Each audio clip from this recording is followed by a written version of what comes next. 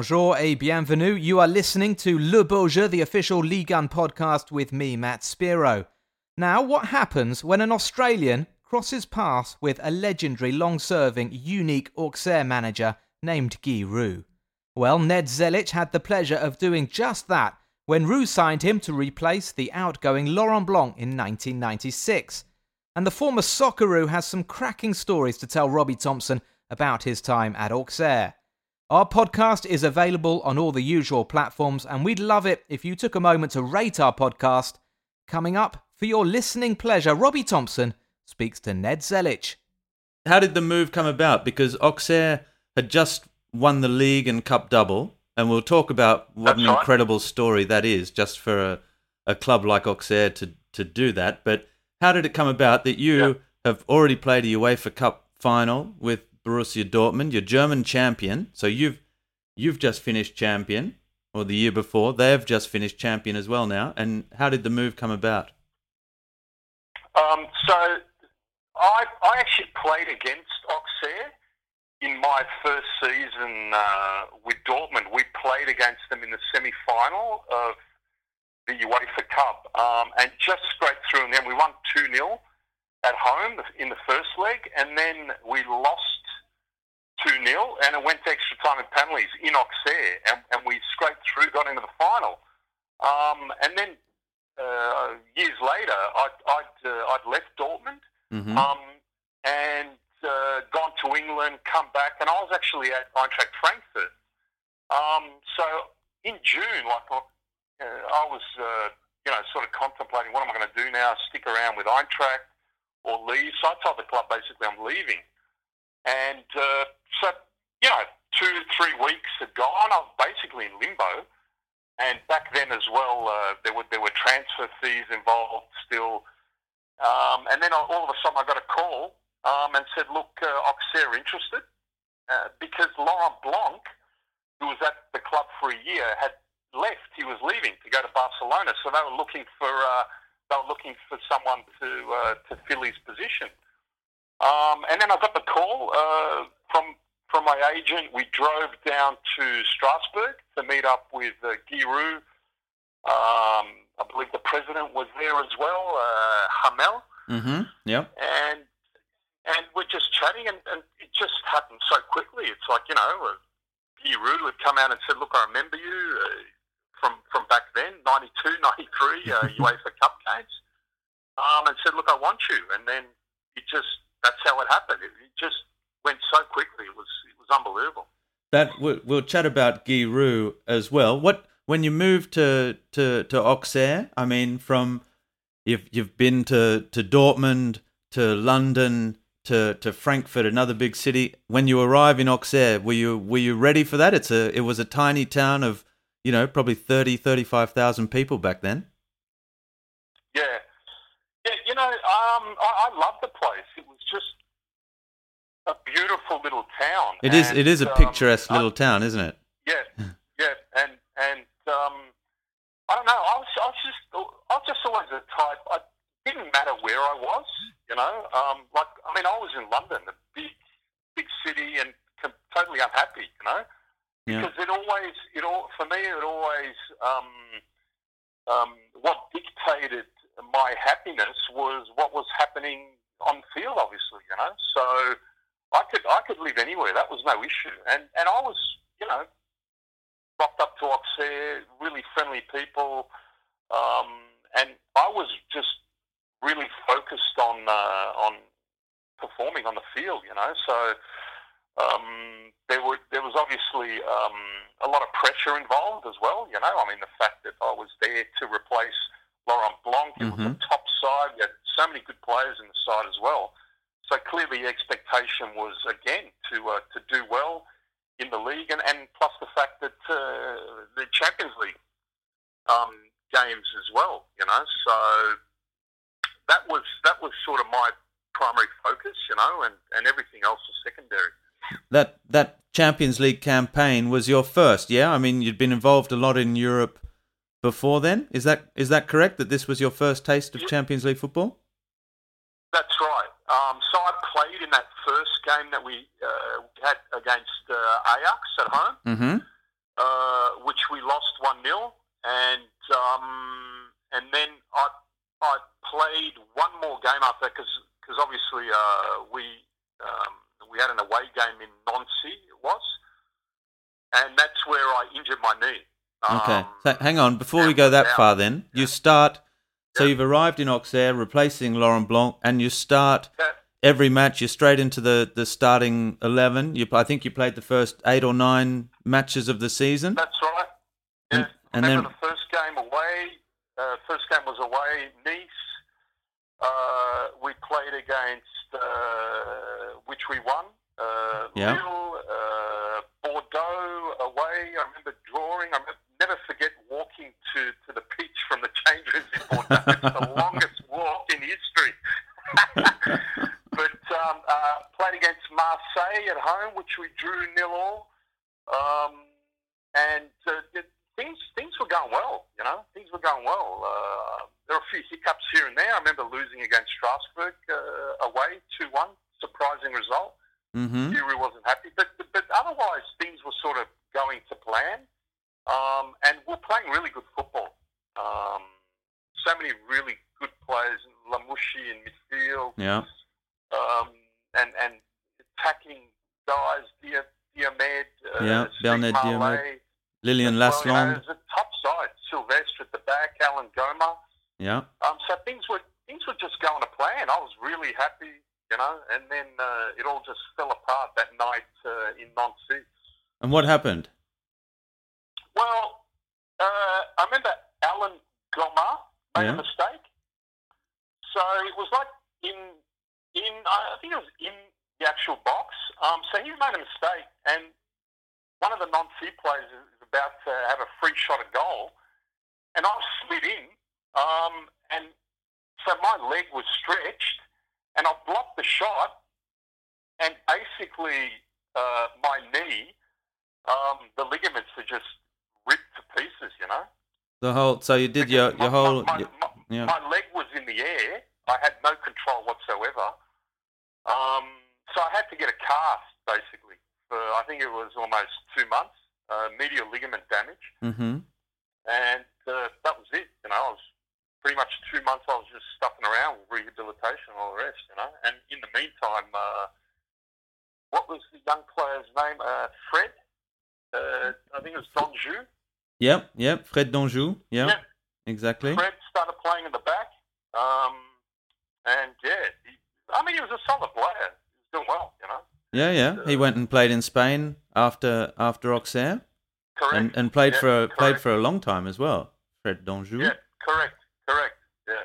No, but I mean, he came in and did his job, basically, you know. We're different style players, you know. Yeah.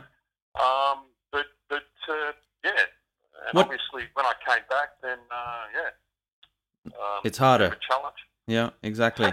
There was also a Taribo West in that side, yeah. I was on the outer, basically, when I came when I started playing again. Because obviously, you know, back then as well, it's probably the same now. They had their second team. Yeah.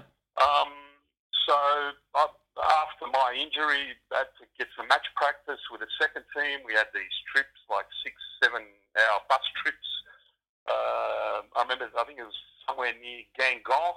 Yeah. You know, so you had to go through that whole process of getting match practice with the second team, you know, before you could be considered again for the first team. But then, you know, I was on the outer. Fred was doing well, solid at the back and all the rest. The team was functioning. They had a good run as well, like in the Champions League. Yeah. Up until Dortmund, basically. Yeah, my old side, yeah. Exactly, as fate would have it. And that was in the quarterfinals. Sorry? That was in the quarterfinals of the Champions League. Right. So, yeah. Yeah, quarterfinals. Yeah. What Guy Roux is well, let's talk about the players first. You've mentioned a few of them already, but this Auxerre side had quite the reputation of playing counter-attacking football, of hitting quickly on the counter with guys like Bernard Diomed, who went on to win the World Cup, of course. I think I did a quick head count. I think he and the goalkeeper, Charbonnier, are world champions from 1998. Yes. A little bit later. Sabri Lamouchi is one of the famous players that were axed from the side just on the eve of the tournament, and probably was. I mean, you don't get much closer to being a World Cup winner than those guys that are axed from a squad that 3 days before it starts. It must be a devastating blow for Sabri Lamouchi. But there was real quality in that side. Lilian Lasland was one that went on to have a big career. Lasland wasn't in the squad, was he? 98. No. But scored a lot of goals. But no, he wasn't in the World Cup squad. There was Taribo West. Givash. He just left. Yeah, you're right. He was loaned out to Rennes, I think, the season you were there. He came back. Yeah. Sibiewski was there as well, Antoine. Yeah, absolutely. But he wasn't part of the French team setup yet, was he? No, not at that stage. I mean, it was a top side, you know. Yeah. Sylvestre at the back, Gomar. You had the two Algerians, the midfielder, Moussa. Was it Saïb? Moussa Saïb, yeah, and Tasfaou. Abdelhafid, yeah. That's right. Yeah. And what about Taribo West? He was a character. Taribo West was there as well, yeah. That's right. Taribo was there as well. What a character this guy was! Incredible. What was not just his hair? He was just such a free spirit, you know. Incredible guy. A few.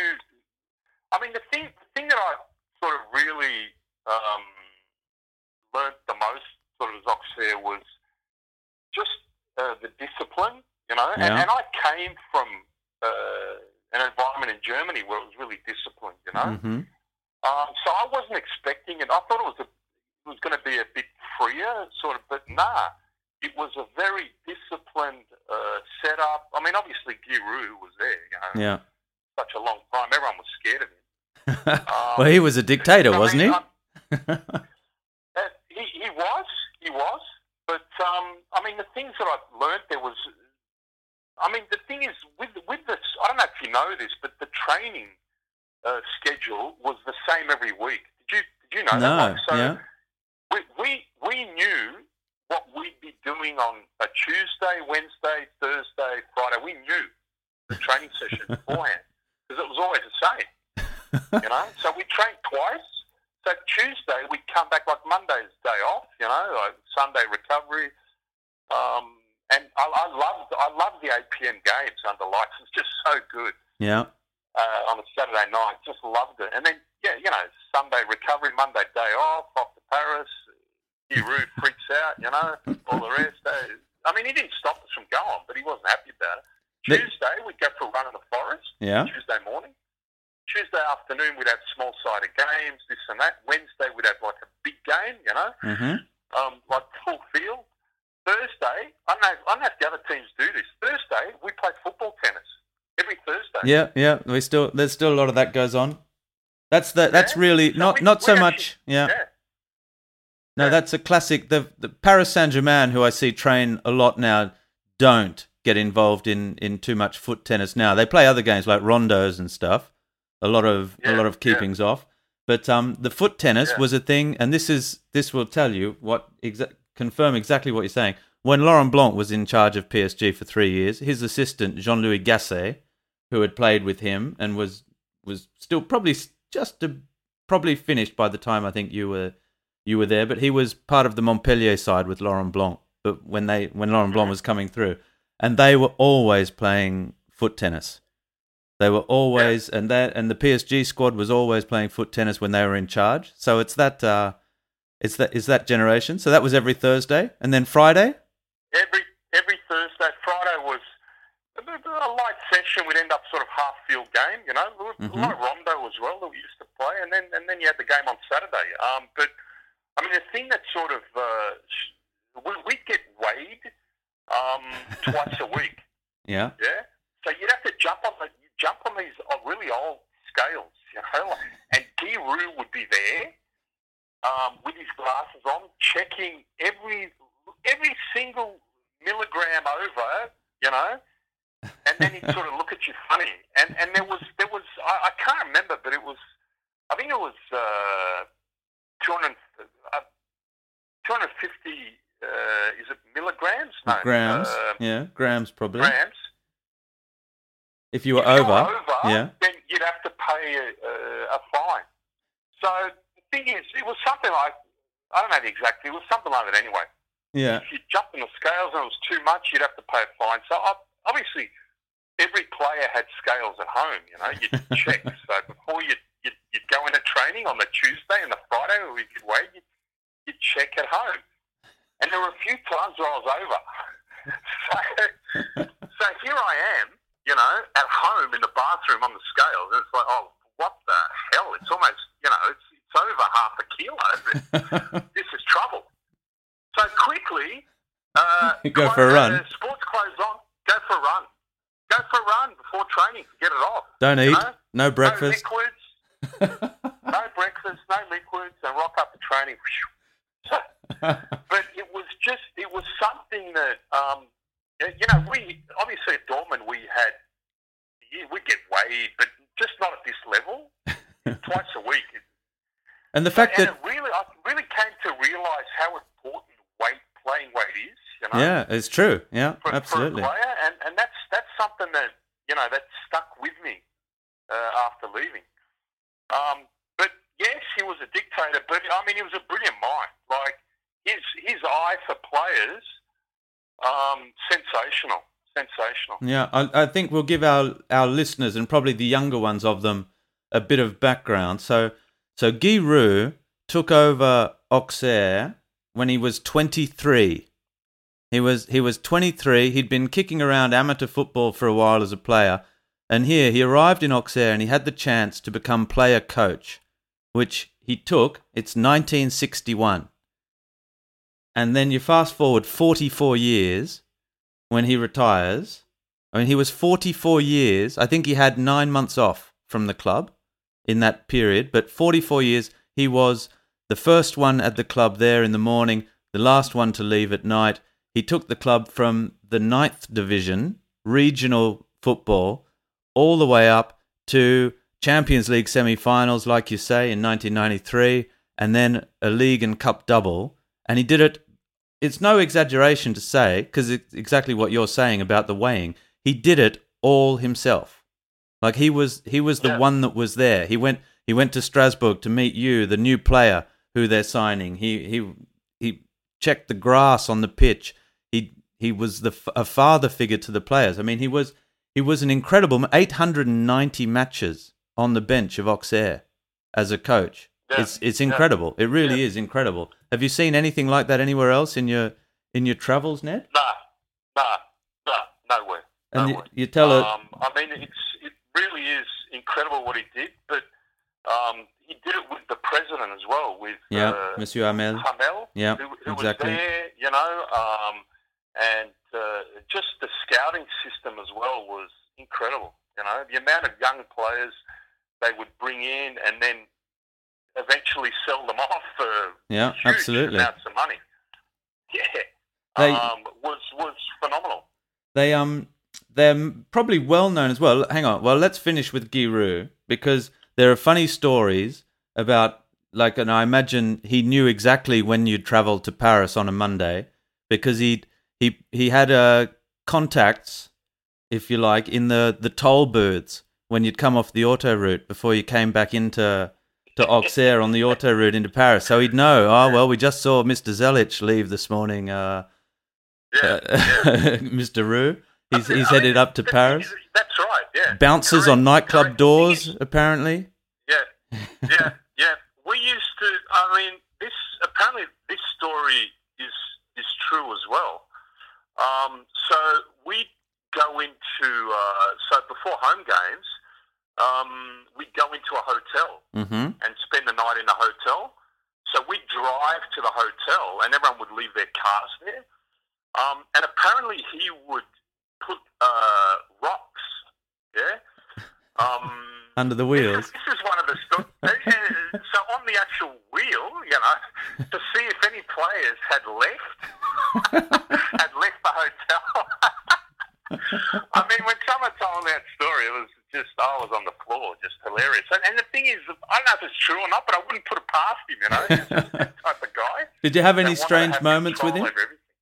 Did you have any moments where you thought, "Are you serious? Like, can this be?" Or did you see firsthand this legend of doing crazy things like that?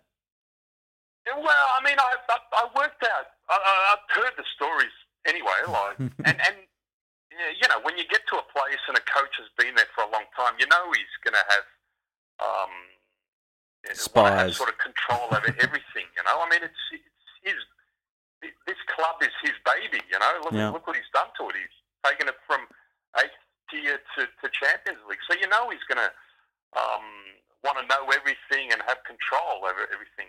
But I mean, I had a couple of run-ins with him, you know, because I was just the type. I would go out and do my job, but if I felt that I received criticism that wasn't justified, I was just the type. I'd always fire back, and it happened a couple of times, you know.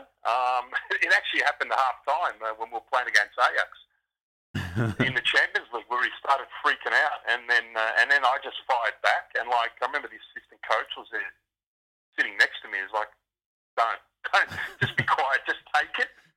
But I couldn't. So what happened?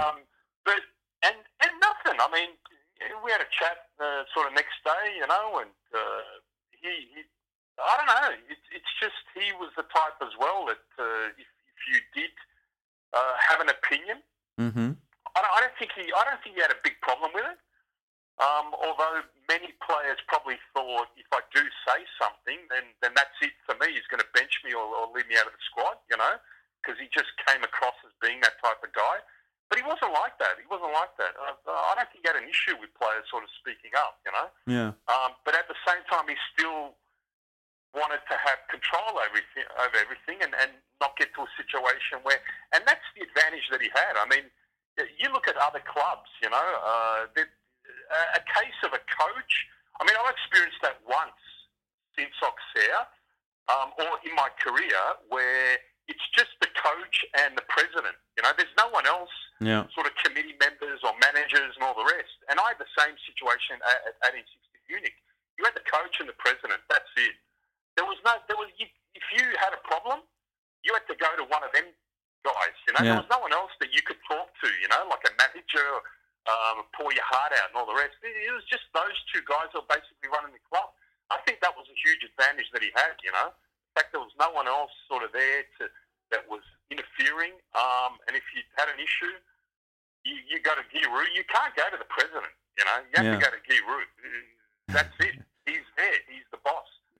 How did you deal with that situation when you were frozen out then, when you were on the outer, because you were an international? We'd just missed out on the World Cup probably in that season as well, which was were you involved in that in '97? Yeah. Correct. So correct. Well, I mean, the thing is, so you know, so the first season is done and dusted. Coming back for the second season, I actually had an offer from Austria, from Rapid Vienna, because I was obviously in a position where, you know, okay, I'm going to give it another go. It's the start of the season, and try to get back into the team. And then once I saw that that wasn't the case, then obviously I was looking at other options. And then all of a sudden, and I needed game time as well. You know, you're playing for Australia. You have to have match practice and all the rest. Even though I was getting that playing with the second team, but that wasn't enough. So I travelled to Auxerre. I was sort of 90% on joining. And Guy Roux had said, okay, look, if you want to do it, we'll loan you out. That's what you want to do. So I'm sitting in a hotel room in Vienna, and the next morning I was supposed to sign. It's like I've got a bad gut feeling about this. Woke up next morning, same feeling.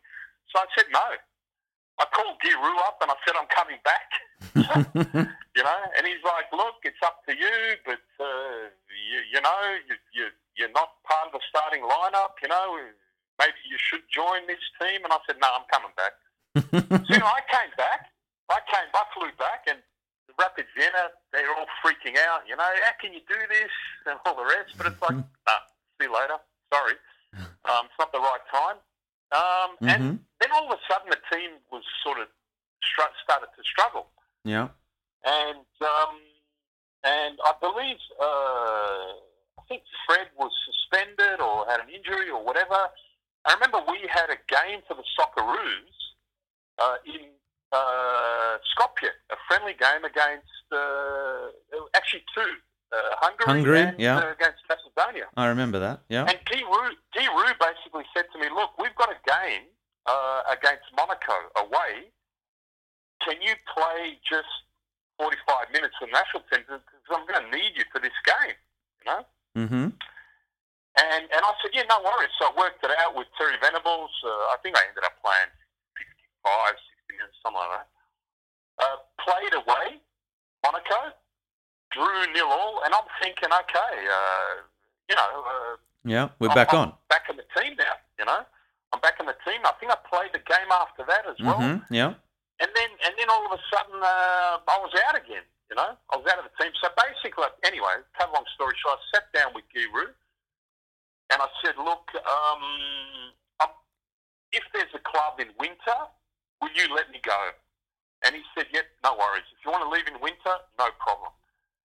So we had the games, qualifying. Iran didn't qualify. All of a sudden, we've got Confederations Cup in Saudi Arabia. Yeah. So here I am in Saudi Arabia, and we're playing, and all of a sudden I've attracted interest from Leverkusen and 1860 Munich want me. I've flown back. I'm sitting in Guy Roux's office, and the team was struggling. They were losing games, and I said, look, I've got these two offers. I'm going to take one of them. I want to leave. He turns around and he goes, nah, I'm not letting you go. And I'm like, what do you mean you're not letting me go? You told me a month ago that if I had a team in winter, I can leave. And he's like, well, the situation has changed, you know? And I said, well, I'm not accepting that. You told me that you're going to let me go.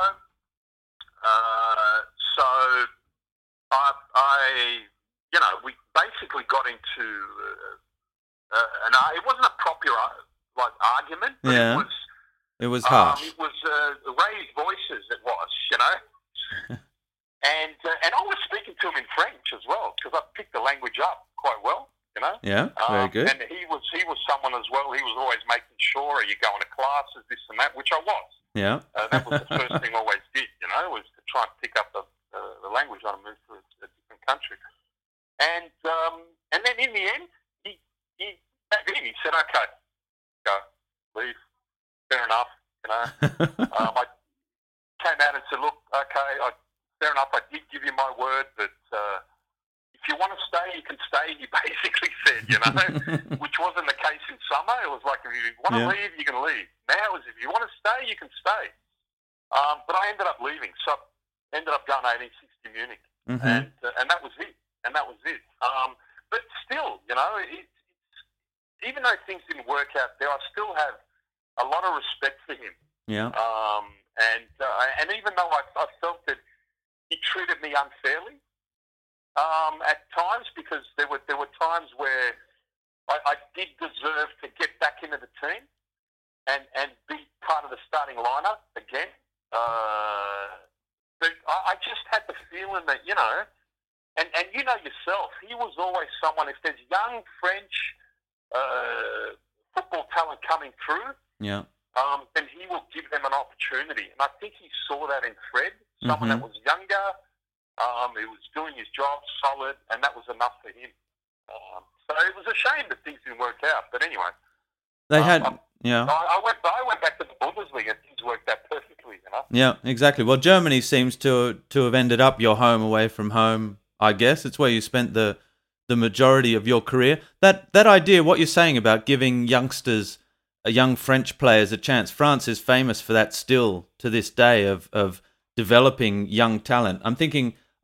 Just a couple of years after you left Auxerre, they had that generation of Mexes, Boomsong, Djibril Cissé, Olivier Capot, Fadiga.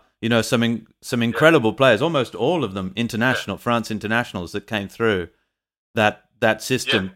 What is it about a French club that can develop this young talent? You say it's something you didn't think you'd find, but this discipline, the French, they take it very seriously, don't they? They're very ordered about their football and do things. You say it's almost symbolic, the fact that training never changed, because that's almost unheard of now. But everything is so regimented. Everything has rules in France, and it's reflected, I think, a little bit in the way they play as well. Yeah, I mean, you'd happily play for a draw away from home as a French football club.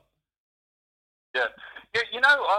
What I was really impressed with, because I used to get out when I could to check out what they were doing in what is it, Centre d'Excellence? Is that what they call it? Yeah, Centre d'Excellence. Yeah, absolutely. That's right. And so La formation. And have a look, Yeah, that's right, formation. I used to get out and check out training. And what really impressed me was just the flexibility that they had, like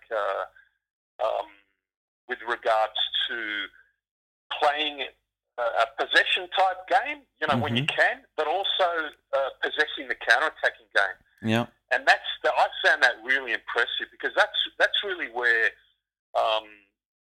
like a lot of German teams, really have perfected the fact that they can switch between both, and that was, we're talking, mid-90s, to late 90s, and these guys are doing both, So that's, even though training was always the same, the actual contents were, there was always something different. Sure, you were playing half-field games or full-size field games, but there was variation with the contents, with respect to playing possession and also countering as well, So that's what I found really, really impressive. But like I said before, just their eye for talent was exceptional. Yeah. Just the scouting system was so good.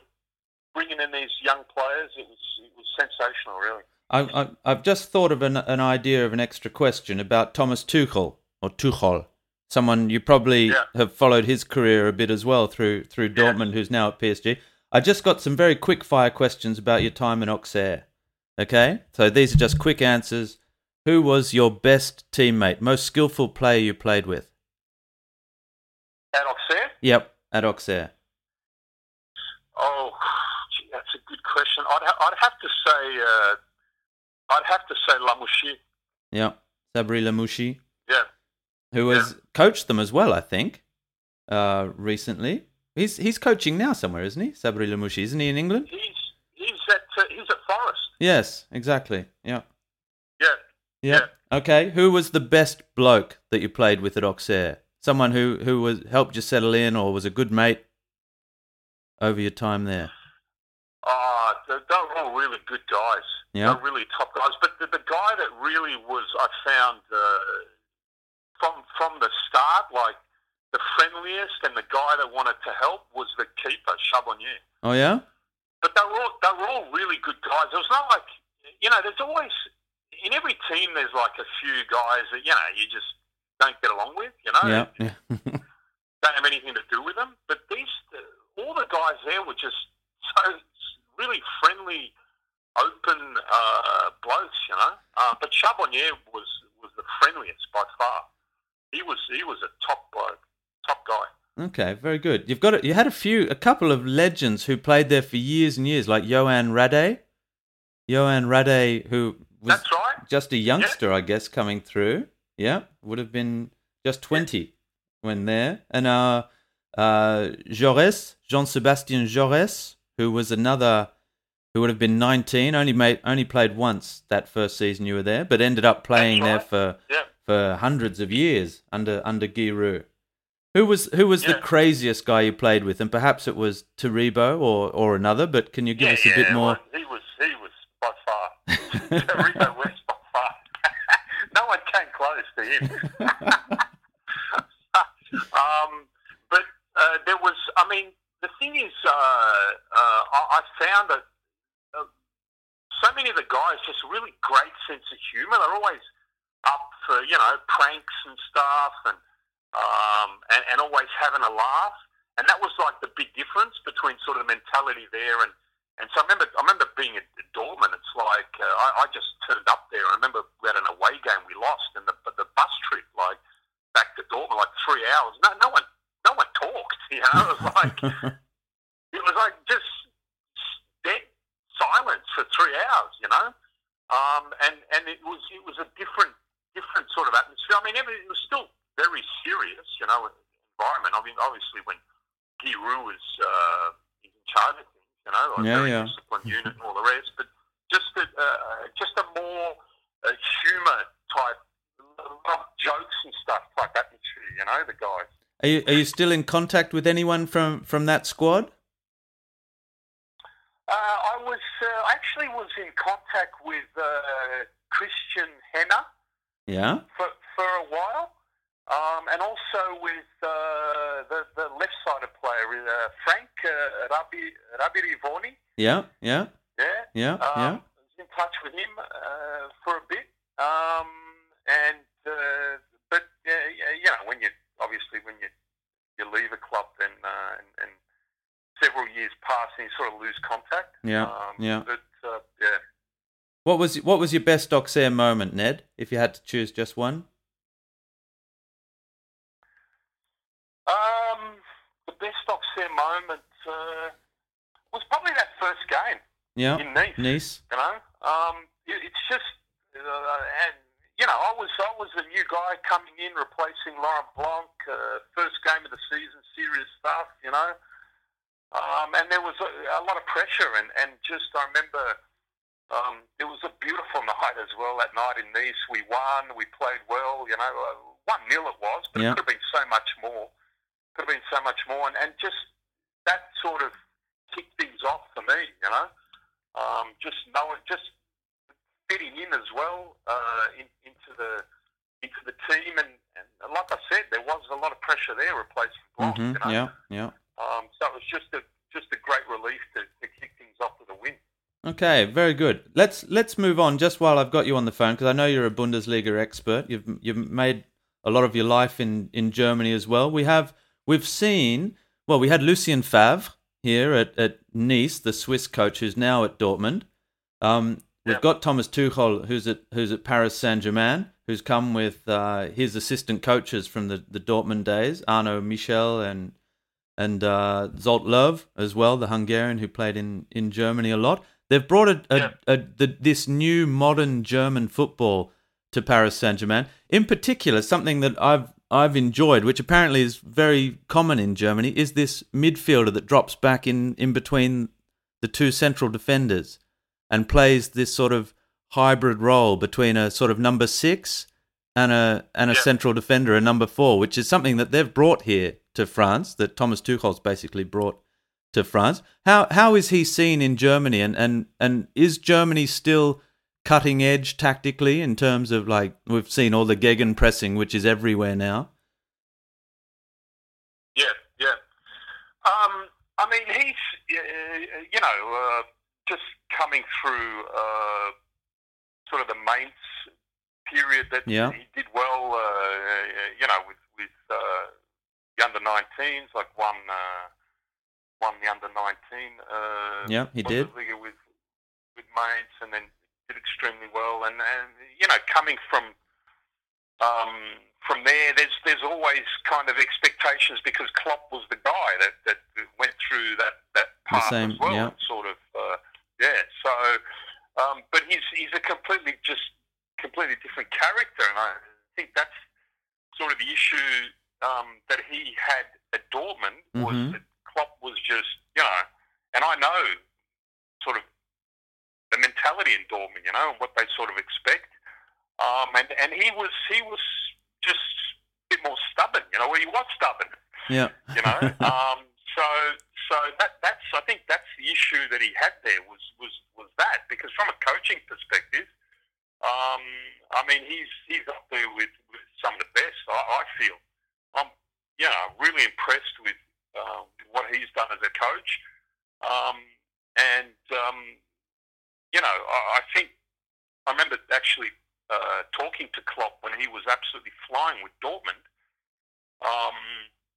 And I remember asking him, because I had a chance to spend time, watch training and all the rest, and spoke to him for about half an hour afterwards, and said, look, what's the secret, like everyone's asking, well, what is it, and he goes, look,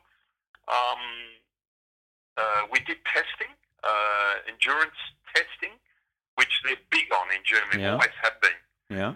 And I saw the test results, and I just couldn't believe it. I knew straight away we're gonna be able to play the football that I want to play. We're at a level physically where we can play this game, where I can push fullbacks forward, and I can have central midfielder dropping back, and overload the midfield and get Gegen pressing going and all the rest. Yeah. So I don't know. I think Tuchel is the same. There's a lot of similarities with Klopp with regards to how they want to play and sort of the philosophy that they have. Mm-hmm.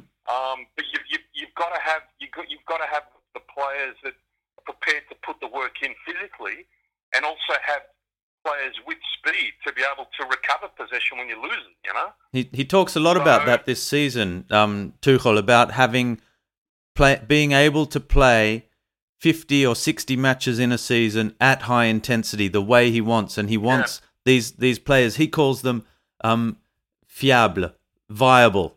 He wants players that can do it physically, can do it, and they've had a lot of injuries, muscle injuries, this season, Paris Saint-Germain, and people say it's from pushing them, trying to push them this hard and get them to this level.